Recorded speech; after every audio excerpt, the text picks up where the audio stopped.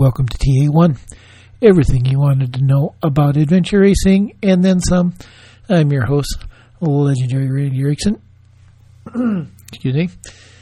Well, welcome to our last episode before I head to Belize in a couple of days.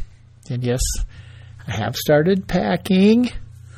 Can't really finish though because we still got 2 nights where me and the chili dog can go out for a hike. So, and kind of the first thing I always pack is my pack. Throw it in the bottom of the bag. So, but most of everything is in one place and ready to go, and batteries are mostly charged, and that kind of stuff is ready to go. So it won't take long when the time comes. And I'm kind of ready to leave because it's below zero again tonight. Shouldn't be complaining. It was 55 last Wednesday, and then we had 8, 10, 12 inches of snow, and it's cold, and it'll be warm by the time I leave. So maybe a controversial, maybe some controversy about this week's episode. The dreaded 3 letters are spoken several times. But I think Jeff has an interesting idea, and we'll see what people think and how it goes for them. So that's it. Best guess is we'll miss next week because I just don't know if I'll have time to get one done. I always say I'll try and do some live episodes or live-ish while I'm down there. So let's see. I don't think it'll happen, but we'll see. Anyway, if not, we'll have lots to talk about when I get back. So until then, go fast, take chances, stay warm, be kind, rewind, and just have fun. All right. Thanks for listening. Bye. Hey, Randy. Hey, how you doing? Good, man. Good. I don't have my camera on. Oh, that's okay. Yeah, I have a face for podcasting. No. All right. So tell me it's 80 degrees and nice there. It is 70 and cloudy. Oh, well, we've got like 4 and snow. 4 and snow? Yeah. Well. So, but by Sunday it's going to be decent, so I'll live with it, I guess. Are we just talking about the AC, or are we doing a podcast? We're doing podcast. Oh, okay, cool. So, all right. So we'll get there. So you know how I work. You've come a long ways from. I guess we were number 5 on your podcast, and now you're up over to 180 something. So yeah, it's something. That's quite a journey so far. You know, it's. I realize what I really like about it is the fact that I'm almost always the dumbest person on the podcast. I wouldn't say that. I wouldn't say your questions are pretty straightforward, and you know, I think you're easy to talk to. Well, thank you, but you guys are. There's some very interesting people in adventure racing. Oh yeah. Yeah. So, all right. So, speaking of interesting people, here's my question: what's your favorite movie robot? Oh man, my favorite movie robot. Yeah. Well, it's not really a robot, but it's a suit. But Iron Man definitely, because of his personality, you know, would be my favorite kind of suit. But C-3PO is definitely. I grew up and went and saw Star Wars when I was 10 years old. So C-3PO, his dry humor and his intellectual, character really was a key character for me. I like him the best. Yeah. So we're going to go down this road a little ways, but how do you get into the building robot suits? Things I don't even know how to quite describe it. How do I get it? How did I start, or how do we do it? Well, both, because Well, this is what I've learned after 190 episodes. I get to talk about whatever I want. I guess you can. Well, I was chasing a bartender. She was a very attractive young girl, and I was underage at the time, and I wasn't able to get into the bar that she worked at. And I went to a costume party that she was at a week before Halloween. She saw my costume, and she says, Jeff, you need to come to my bar. They're giving away $500 for first place. And I'm like, well, I can't get in. She's like, well, just wear the costume. They won't turn you away. It's a cool costume. So as long as I covered up my face and my body and everything like that, I went to the front door. They let me in. I won the costume contest. And after the contest was over, the owners of the bar bought my costume for $1,500, and they gave me the $500 prize. And I walked out of there and completely forgot about the bartender. And I kept building costumes from that point on. And that's how it ended up being. I just always had a niche for building, not a fuzzy furry costume. I always had a niche for building fiberglass costumes and plastic costumes. And so robots just fell in line with that. And I've stuck with it over the years, Yeah. So what was that costume? That costume was just a big Grim Reaper. It was like I started out in building horror costumes to start, so I built Grim Reapers and gargoyles and stuff like that. And I was one of the first costume makers for Halloween Horror Nights back, 20-something years ago. And so they didn't have a big budget, Universal did, so we were making all kinds of costumes for them. And I got out of horror and went with robots. After I got beat at a costume contest by a robot, I said, well, that I'd like that. That's kind of cool looking. So I started building robots from that point on. So is it, how much easier is it now than it was however many years ago that was? And we won't say because we don't want to date anybody, but. Oh, no. Well, honestly, now I don't work anymore. So I just that's even better, but. I have a full crew of employees that know what they're doing. I kind of just come in, I do some emails, I oversee what they're doing, and once a year I create a new costume, so I get out there and I do that. But ultimately, robots basically run itself now, and that gives me more time to work on AR Georgia, and then there's another company that I'm involved in. So, there's just other things that I do now besides just robots. So. Well, like all good adventure racers, you seem to have multi fingers and multi pies. Correct. What do you find after all these interviews? What's the main characteristic? Is there? Can you pinpoint it to something or? Curiosity. Yeah. And that I literally actually did one with Stephen Borkland yesterday, and he put it that way, and you start to think about it, and that's curiosity about places, people, yourself. And all joking aside, adventure racers just are, I hate to use the word smart, but they are and interesting. I love being around, I don't know, it's not risk takers, because you guys aren't really risk takers. I don't know. I just like you guys. Well, I think that it's almost all of us just love being outdoors. I mean, it's just like that don't like to be caught up in an office and love to be outside and be a part of nature is probably the main thing that ever drove me. It was that, Yeah. And like 4 years ago, I don't remember what we talked about, so we'll just touch on it, but how did you become an adventure racer? Well, I went through a divorce, and I had to get thin because I was back on the market again, and I needed to get fit and thin. Yeah, so there's a theme to your life, Yeah. So I started running marathons with my ex-father-in-law.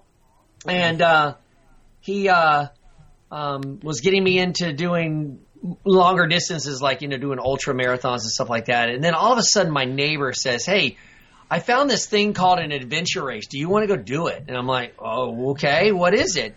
And we did some research, which, by the way, back 15 years ago was hard to find research on how to do an adventure race. So I got some videos on Eco Challenge. I saw Eco Challenge before, on TV, but I was like, "Oh, that's just extreme. I don't have the money for that. I don't have the time for that." And so this adventure race happened to be only 6 hours, and it was right here in Jacksonville. And so we got a team together, and we found a guy that was in the military that knew how to look at a compass and navigate. And we went out in our first race and never made it back to the finish line, got disqualified. So we got lost. We had a good time, though, and I was upset. So we started finding other ways to be faster and stronger and know what we're doing in adventure racing. So, Yeah. So how long ago was that? Well, I think our first race was 05, so yeah. It's like 12 years. Doesn't seem like it was 12 years ago, does it? No, it doesn't. It's definitely 12 years ago, yeah.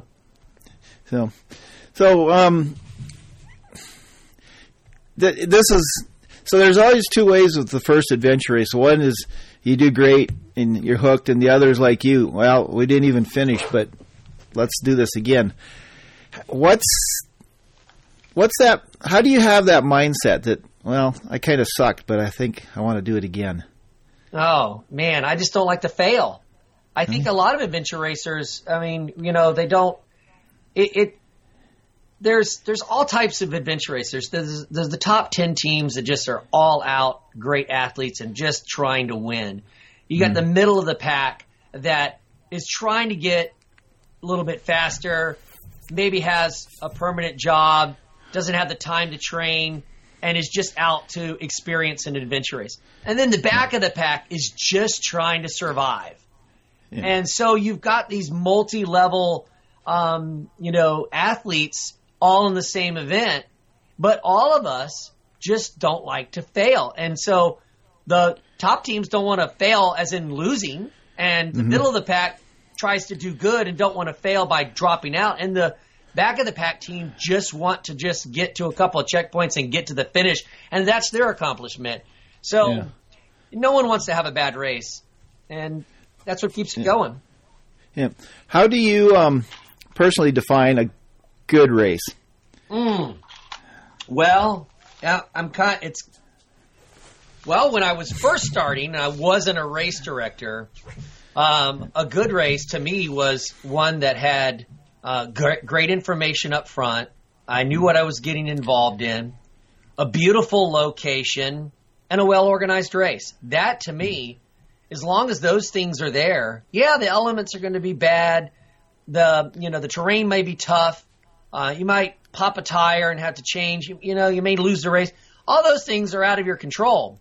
Yeah. But the organized race really, and of course, that's what really drove me to being a race director and opening up AR Georgia, was because I wanted to make sure that all that was done for teams coming into my races. So that's a good race. Yeah. Which is more satisfying, having a good race as a racer or having a good race as a race director? Oh yeah, being a race director, definitely. I mean, because I'm making 100 people happy. Where a good race for me or for Hunter and I is just for us, and we only have those experiences to ourselves until the next race where we can sit beside somebody for 24 hours and discuss that. But being a race director, when I come back to my office after a big race and I get emails and I get texts and I get Facebook likes and I get all kinds of stuff saying, oh, it was a great race and we had a great time and I can't wait to sign up for the next one. That is fulfilling now than before, just having a great race for myself. Yeah, I hear you. I have a shallow need for likes on Facebook. I mean, it's kind of funny, but when you do something like that, it does feel good when you know that people like it. Yeah. So, I mean, because let's face it, we're not getting rich doing this, so likes are all we get. That's right. You get a pat on the back, and can't wait for the next one. Yeah. So how long did you race before you thought about being a race director? Well, I was let's see. So Greg Owens at Pangea started doing adventure races, and him and I worked together on a format with Ron Eglin. The three of us kind of put together a format of what we thought adventure racing should ultimately be for at least races in Florida, because he was one of the first ones that said, I'm going to create, this is going to be a business for me. All the other races that we went to was just, a guy that had maybe an organization of some people that, or just a single person just going to put a race together, or a bunch of buddies getting together to race. But Greg Owens wanted to make a business out of it. So, when we developed the format there, I kind of helped him with that. And so then he asked me to design one of his races because he needed somebody up in North Florida to design a course. Well, he had Ron in Central Florida designing courses for him. So I started out as a designer first for Greg. And then when Greg asked me to be actually a race director up in Georgia, then I took over the full responsibility then. Yeah. Were you guys probably one of the first or the first to actually be a business? Yeah, I mean, I think that Greg was one of the first to show that you could do 12 races a year, that you could stick with a certain format. We had a huge following in Florida, and he was making a good living off of it. I mean, this is what he did. He'd end one race and he was out in the woods, just setting up for the next and dealing with that, and he made a very good living off of it. And but decided that he'd had enough, and he wanted to do something else. So yeah. Do you think is there still room for the mom and pop race director with a one-off race a year, or do you think it needs to be businesses nowadays putting on good races? Can a mom and pop still put on a good race? Well, I'd say that absolutely. I mean, I've been to some races where it's just one guy, came up with the idea and his buddies come and help. And as long as he is very well organized and he actually gets permits to do stuff, and has the proper insurance. I mean, there's so many back of the house things that I've learned that have to be taken care of. That takes a team of people, and it takes a business to do it. I'm good friends with Mark Harris, and we have talked, several times about, what he had to put together just to pull off Worlds. I mean, you can imagine what was behind the house on that. Yes, I know. So I can. Yeah. So the mom and pops definitely can survive and do well as long as they have all that organization. But the problem is that they have to dip in their own pocket to pull off a race. And I don't. I take profits from one race and I put it back in the bank, and I use those profits to enhance the next race. And so I have some capital to be able to do that. In a mom and pop, and just asking your friends to help out, it won't survive. I don't think it will, because people get burned out after doing so much work without any type of, not talking about riches, but I'm just talking about compensation, after the race is over. Yeah. So what is AR Georgia? What are you doing? What do you hope to do with it? And then we're going to get to the elephant in the room. Florida Extreme purchased Pangea after I guess it was 3 years ago now. We purchased that, and I decided to leave Florida Extreme because I'm going to be moving to Georgia at the end of about a year from now, but somewhere around February or March of next year, and when Checkpoint Zero has basically stopped, putting on races in Georgia, and then I was invited to come and take over the Blue Ridge race. I just love the area. I love that. I just love Georgia and all it has to offer. So I decided to leave Florida Extreme and take my own interests to Georgia. And now we have 4 races now, and the idea is once I move up there, I'll be partnering with a couple of other people up there to be able to put on more races in Georgia and more AC races. So yep. That's the sort of the goal. Yeah. Okay. What the hell is an AC race? All right. Well, no, it's not an AC race. It's just an AC. Oh, no, an AC. Yeah. Oh, yeah. Okay. Well, it's going to take. It's like learning to call them adventure enablers. Correct. Yeah. So, okay.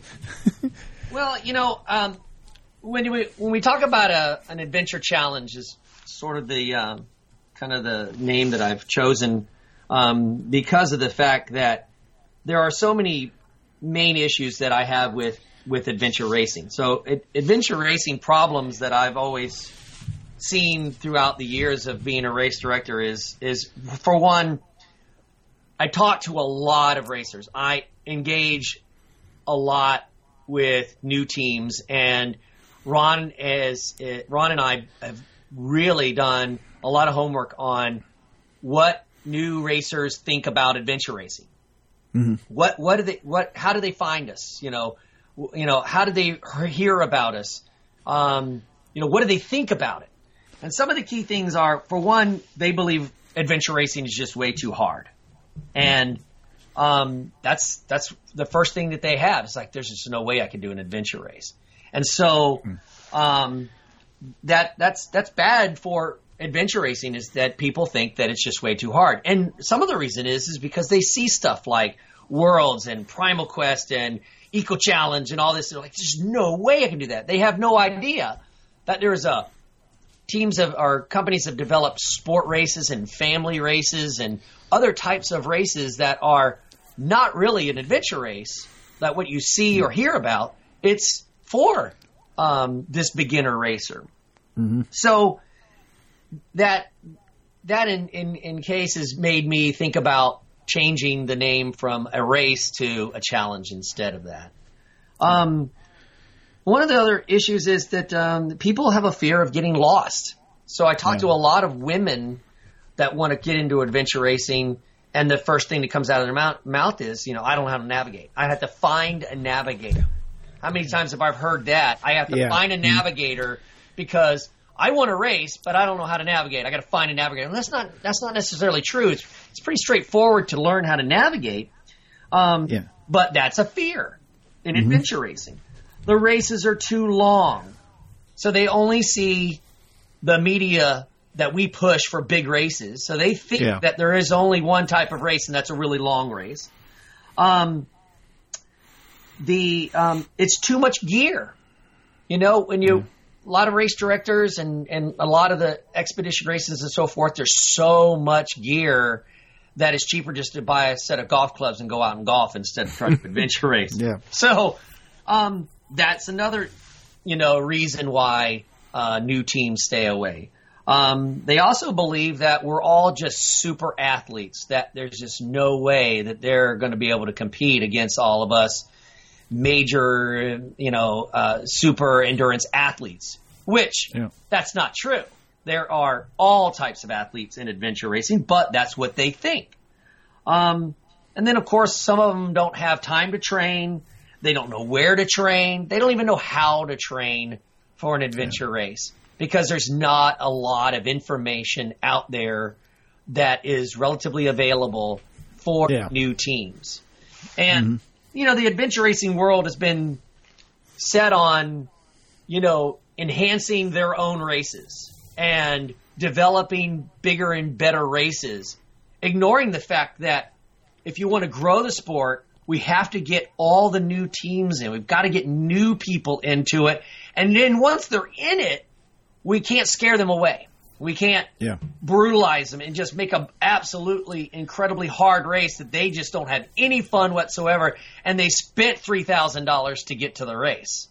So that ties into what I call a category of adventure challenge. And adventure challenge is going to be basically the main goal is to pull in new racers and educate them and keep them so that they can move on to a actual adventure race. So, they come into an adventure challenge and they're going to be able to use cell phone apps, and they're going to be able to use GPS devices, during the race as they're still looking at a pre-plotted, no UTM coordinates to have be required to do, pre-plotted map. So they'll start out with the same aspect of some of our shorter races, is that it's a pre-plotted map with all the checkpoints on it. Okay? Okay. Yep. On that, I will give them a supplemental map which will have all the UTM and DMS coordinates, both of those, on for each checkpoint, so that they can put those in their app or they can put them in their GPS device prior to the race. Okay. So the idea behind being able to use technology in an adventure challenge is to basically just give them a little bit of a safety net, give them a little bit of more confidence in knowing that they still need to primarily look at the map, but using that GPS or that app to be able to pinpoint exactly where they are. That's the biggest thing in adventure racing, is that we get lost because we don't know where we are. Yeah. Are you sure you're on the right ridge? I don't know. Are you in the right reentry? I don't know. There's no way to physically check during an adventure race because you can't use phones and you can't use GPS. Yeah. So this is just adding that new element to an adventure challenge, is being able to allow them to use it in conjunction with maps, is to be able to use this technology. I'm going to keep the distances really low. I'm doing a 3 and 6 hour race. And again, I've had people say, oh, there's no way I could go out for 3 hours. And then I have to educate them on the fact that, listen, you're not going all out like a marathon for 3 hours, just sprinting. And you have lots of time to rest and sit and think about the next discipline. And canoeing is not as strenuous as mountain biking or running. So don't think of it as 3 hours all out. It really isn't. We don't go all out for, 7 days, No. So they have this fear as well. A marathon takes 3 hours or 4 hours to run. They tie that into an adventure race. It's like, oh my gosh, that's just the extreme. No, it's not. I'm trying to create the 5K of adventure racing. Okay. So an adventure challenge is going to be like your intro, your 5K. You're not going to go out and do a marathon right away. So that's sort of what I'm doing, is trying to keep the distances low, keep it 3 to 6 hours. They have, an opportunity to pick which one. One of the key things is a really good location. And try to stay within a state park or a local park that has both canoeing, paddling, and has mountain bike trails, has even paved trails would be nice. And then some good trekking areas. Nothing like a wildlife management area where there's no really good maps. People can't really visit the area to go train. So I picked Fort Yargo because I've raced there before, and it is all inclusive. It's all in this one area, all 3 disciplines. Great picnic tables, great pavilion. The lake is beautiful, all right there. People know the park. There's already printed maps for that park, probably, 10 different maps. People can go there prior to the race and train and run around on those trails. and not get lost. So an adventure challenge is going to be, the key piece is going to be definitely location. And then, like again, with that location, all the disciplines are all at the same TA. I'm not going to have any remote TAs. I'm not going to have any portaging or having to move equipment around. It is basically an AR triathlon, or an Xterra with maps. You never go to an Xterra race and they put your bikes, 4 miles down the road. It's all in the same location. I'm going to be providing clinics and courses to train and help the new teams. And again, this is the first adventure challenge I've ever done. So I'm going to be learning from this. So the idea is to have some clinics.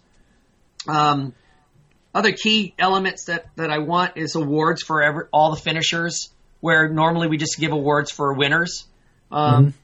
Just like finishing a 5K or a marathon or something like that, you pretty much get a medal as you come across the finish line. And I want to keep that format going. And that's an expense, but I think it's a well worth expense that they leave there knowing that they completed this challenge.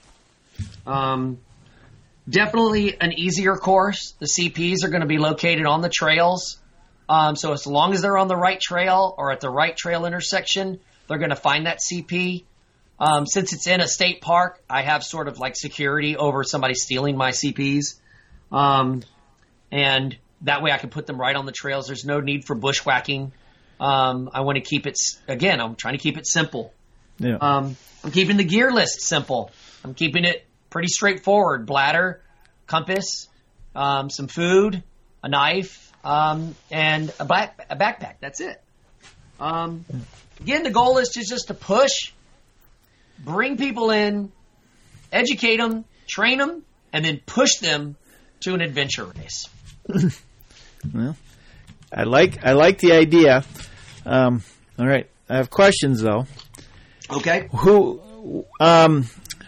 Who's your market? Who are you going after for this? Right now, our target marketing is we're using Facebook, and we're targeting people who are Tough Mudders.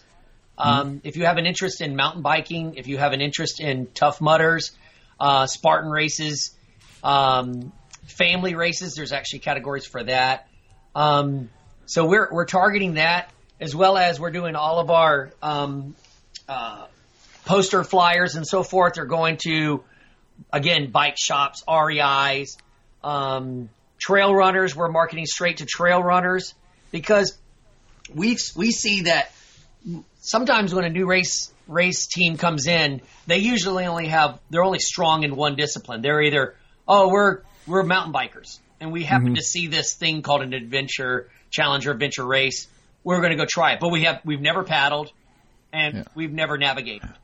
Or I've got a triathlete that comes in that's done tons of Xterras, but they've never paddled and they've never navigated. So there's something missing, but they come in with some sort of strength, and we're targeting the people really that have never heard of adventure racing or adventure challenge. That's who our target market is. Yeah. Well, let's face it. There's a lot of adventure racers that don't paddle and don't know how to navigate. Correct. When's the last time you paddled? Well, I don't know. When's the last time I raced? But that's it. I live in Florida and I don't even paddle. Yeah. So, when's the first race and what kind of response are you getting? So right now, the race is set for April the 7th at Fort Yargo State Park and right outside of Atlanta, Georgia. And again, my adventure challenge is targeting a new group. So I try to get as close to Atlanta as possible and not be an hour and a half north all the way up in Blue Ridge, Georgia, because again, these weekend warriors just want to come in, do a 3 to 6 hour workout, and be home for dinner that night. So I've targeted that location, and right now I've had several people want to sign up. I actually had 2 teams sign up for the Cauldron, which was 2 weekends ago, that came and did the 8 hour, and that was their first race. And they were like, well, we saw the Adventure Challenge, but we wanted to race right away. And so I really had to help those two teams and get them through the cauldron. And then now they're kind of using AC, the Atlanta Adventure Challenge, as a kind of a training for the Blue Ridge. So that's where I find that most of the people are signing up now are coming to do the AAC first because it's a month before Blue Ridge. Okay. So they're coming to learn so that they can then sign up for the 8-hour Blue Ridge race. Yeah. So well, and I guess you don't have to use a GPS or your phone. You can do it as a real adventure, unquote unquote, race just for training, right? Correct. Yeah. Yeah. So and a lot of I've gotten some emails about a lot of solo racers can't get their whole team together, but they want to try to push their own limits on how fast they can do something. So I gather to say that I'm going to have probably 5 to 8 teams that are really there, that are seriously trying to go super fast as they can, blast through this like a Xterra. And then the rest of everybody else is going to be all of my new teams. Yeah. Do you have any mentors that like might be on course during the race and, like kind of casually like, look over there a little bit? No. I think that I've given them enough with an easy course, pre-plotted maps, and you get to use your phones and GPS. I'm hoping that there won't be any issues. And like again, that park is so well known that the teams that have already signed up, they live within a 50-mile radius of that park. So and you can go online and look at every single trail's detail. And and you can't really go off map. You go off map, you're going to go out of the park and you're going to hit a fence. And then you're going to see traffic in Atlanta. So you pretty much are tight. It's a tight circle there. You can't really get lost. Yeah. And from what I understand, if you get in that Atlantic traffic, you'll never get back to the start line. Correct. Is it hard to make an AC course? Does the adventure racer in you want to but if this checkpoint was like 15 yards over there on top of this rock, it'd be really cool. Yeah. Do you have to fight that a little bit? I did. I look off to the left and I see a good area. I see there's an old set of ruins that are about 80 to 100 meters off the trail. And I'm like, oh, that would be really cool. But I'm trying to set this as a completely different type of challenge and not a race, so that if you really want to, me to be brutal to you, come do the 24 hours of Blue Ridge. Yeah. Okay. Yeah. That's the goal. So I'm trying. All right, you go into an adventure race. In the past it was a roll of the dice. I had no idea what I was getting into. I didn't know what to expect.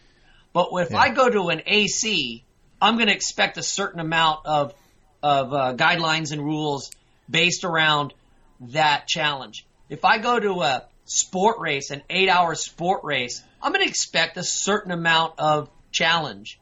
If I sign up for a 3-day Cowboy Tough, well, I know what to expect.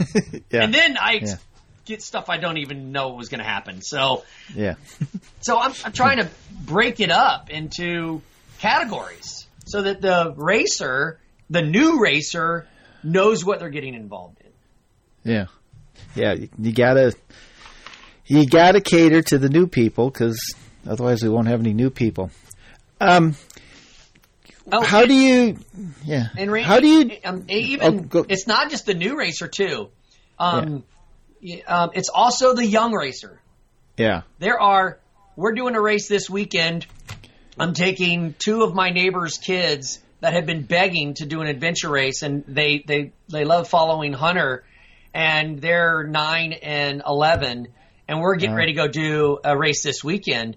introducing them into adventure racing.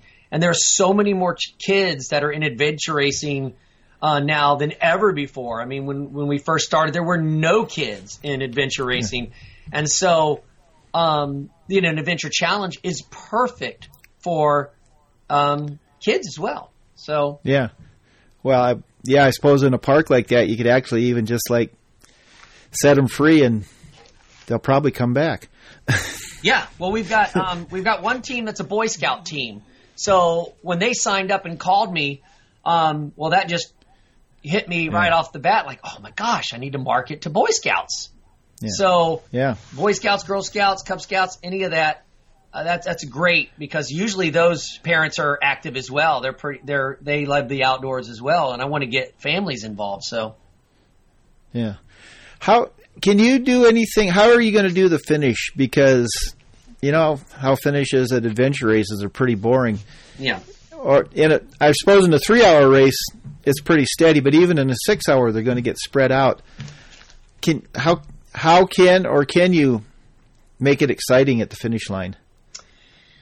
Well, I was going to have a robot at the end, and you're able to take pictures with a robot, and the robot cheers you on as you come in. But I don't know. You know, there's adventure racing. You know, the coming in at the finish is sometimes a great thing, and then sometimes there's one guy, standing there with a headlamp on and at 3 a.m. going, hey, good job, guys. Awards are tomorrow. So it's I tried to design the course again as a Rogaine format so that there are a lot more checkpoints out there than the fastest team could ever get. So I'm trying to keep people out on the course so that everyone's coming in within the last 20 or 30 minutes of the race. They're all coming in together. Yeah. And I think that an adventure challenge is going to have a lot more family there supporting their loved ones that are out racing. I think that the finish is going to be more of a big group setting of family members cheering their families members on. So if I can accomplish that, it'll be like finishing a marathon with all the crowd there. And that's exciting. And hopefully that's how it ends up being. And because if a family member came, they don't mind sitting around or walking around a park for 3 hours while you're racing. But 3 days? No. Yeah. Well, I think, the Rogaine style, everybody's going to try and finish right around 6 hours. So, you'll have that excitement, hopefully. Yeah, the mad rush. What has been, and I don't think it's been much, the pushback, the Internet. What did the Internet have to say about the Adventure Challenge? Well, right now, I haven't really had much feedback because I just basically announced it, January there. And it's just the curiosity. So I'm getting a lot of emails about curiosity, about answering different questions. And I'm trying to put a database together of all these different questions because these are people that are interested in adventure racing and they've never done anything like this before. So their questions are some of the key things that I had talked about in the beginning about, how much gear, how hard is it, how fast do I have to go, those types of things. I'm trying to put a database together so that I have more information on the website so that when people go to the website, they get all the information all in one shot. Okay. Yeah. So, well, I think not calling it an adventure race was maybe one of the smartest things you did because you're not getting that blowback. It's not an adventure race. You got GPS. Yeah. Well, I wasn't going to be able to call it an adventure race if I had allowing GPS and apps. So I went with Adventure Challenge. Plus, I wanted to keep the word race out of it because you don't call it a 3.1 mile run or race, do you? No, you call it a 5K. So I wanted to drop that race because that people think, oh, it's just nothing but a bunch of, endurance athletes going at it, and I'm going to get pushed down, and I'm going to get, pushed over on my bike as I'm biking on the trails, and they're going to, be angry with me. And I don't want that. I want it to be, this is a challenge. And again, at the start of the race, teams can choose whatever they want to do. They don't have to follow a format. They can go run first. They can go bike first. They can go paddle first. They can do whatever they want. They can come back. They can go do a couple of paddle points, come back, go for a run, go for the bike, come back, feel they have more time. They can go right back into the boat if they want and go out and get more. It's just all laid out, ready for them to go. 3 hours, 6 hours, go get whatever you can. Yeah. And come back. I like it. I don't know what that's worth, but I like it. Yeah. So, on a more general philosophical shoot the moon question, what would you describe a success for adventure racing in 10 years? Wow. Success. Yeah. A governing body that enforces an AR format for every race. If you're going to call yourself an adventure race, you need to stay within a guided format and with provisions if you want to add different things. But if adventure racing as a whole could stay on the same format, we all agree to the same format, and there's a governing body that says if you're going to be part of this organization and you're going to have an adventure race, you have to follow these guidelines. It's set in almost every sport. You go to a baseball game, there's no changes. That's a format. Football game, they change their format all the time, but they all agree, and that format stays each year. This is the format we're going to stick with. And that has been successful in all types of sports and also businesses. But we're all over the place in AR. We're all over the map. But we've gotten better. I mean, definitely gotten a lot better because race directors have been able to get together and talk about certain things. We've seen success from other races, seen failures of other races. And,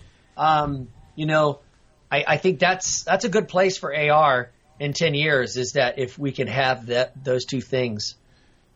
Yeah. Okay. All right.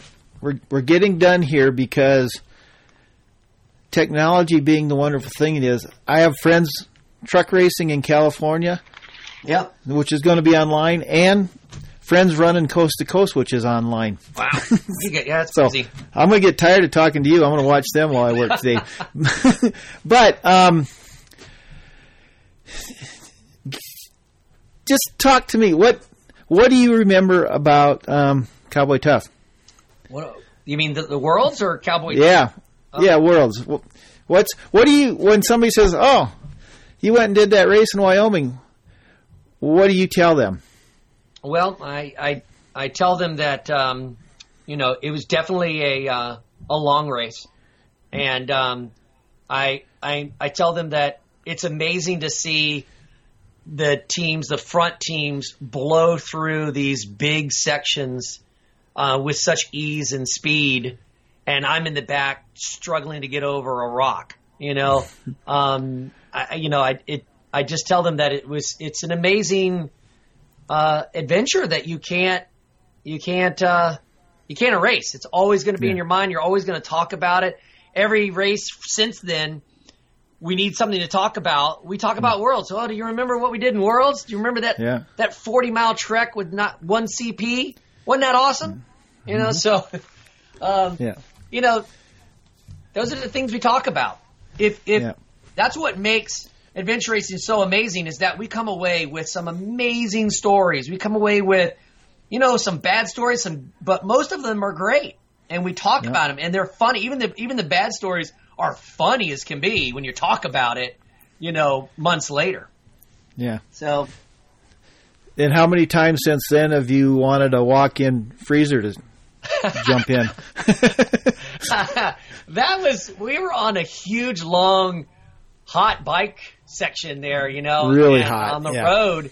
And we got to this that convenience store, and that was that's like a gift. It was perfect, and we to cool off, go in the freezer. Right, that's adventure racing right there. What other sport will you go sit in the walk-in freezer to cool off? No, none. No. So what are your races this year? What do you got planned? Well, we got once I get through with my stuff, I got Untamed New England. I'm going to go out and go do the Journey race out in Colorado. Cool. I'm going to and then kind of there, I'm kind of just following what Hunter wants to do. Hunter is racing with other teams now, and but I've got to take him. So if I'm going to go, I'm going to race myself. So I'm kind of back with some of the old guys that I used to race with before Hunter, and I'm kind of just playing it by ear. I want to do more races, but I also want to race direct. So who are you racing Untamed with? So I'm racing with Tom Ambrose, Jenny, and Hunter is now coming on because Chip has got to go to Asia. So Hunter's going to be racing with us. Oh, that'll be a good team. I haven't seen Tom for ages, so that'll be nice. Yeah, Tom just won the Cauldron, and him and Chip and oh gosh, I forgot who he was racing with. They pushed really, really hard to stay up with the top teams, and it just so happens that at the end they pulled away and won it. So Tom is in great shape. Jenny's in excellent shape. So we're excited about Untamed because I haven't done that since it's been about 4 years since I did Untamed. Yeah, that should be. We all know you'll be cursing Grant at least once, but that's the fun of it. Absolutely. So. All right. Well, cool. So I guess I should probably go to work. Yep. Got a dog that wants to go out in Banyo, and so I'll see you in July. All right. Thanks again, Randy. Thanks. Good. It's fun. Bye. Bye.